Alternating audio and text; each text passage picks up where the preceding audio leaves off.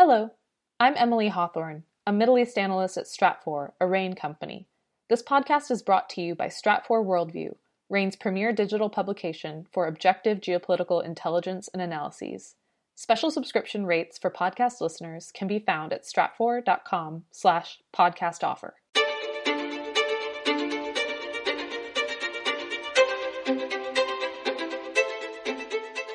Welcome to the Essential Geopolitics podcast from Stratfor, a RANE company. I'm Emily Donahue.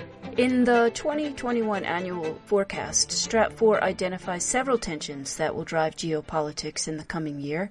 One major player in those tensions? Turkey. Stratfor Middle East and North Africa analyst Ryan Bohl writes that new U.S. sanctions on Turkey risk more than money. Hey, Ryan. Hi, Emily. Thanks for having me. So, what are these sanctions the U.S. just imposed on Turkey, and how did we get here? So these are unilateral sanctions from the White House, so they're different than congressional ones, and they are under Countering America's Adversaries Through Sanctions Act, or CATSA, which was designed by Congress to be a way for the White House to push back on Chinese or Russian arms sales to America's allies, to make sure that Beijing and Moscow don't develop deep defense relationships with crucial relationships. So what happened here is a few years ago, during the Syrian civil war, Turkey was particularly concerned about control of its airspace and was looking for advanced systems to defend its airspace because of the tumult in the Syrian civil war. They were looking for multiple buyers to sell them an advanced missile system. Eventually, they landed on the Russian S-400 missile system.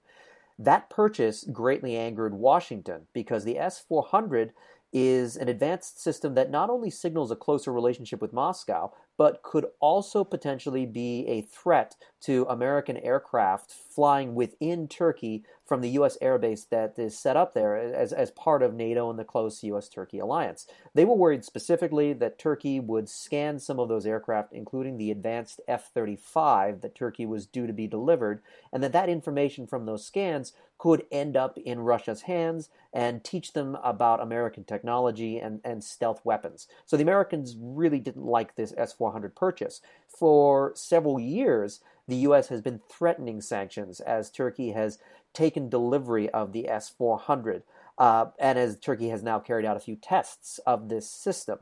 Those sanctions, however, have been slow in coming. They've been coming from Congress, has been giving threats, the White House has been giving threats, but now in the final weeks of the Trump administration, we finally have sanctions which are targeting the Turkish defense industry in a bid to try to convince Ankara to either shelve the S-400 or to send it on to another country.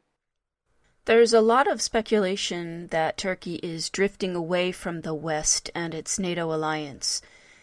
Would these sanctions feed into that trend?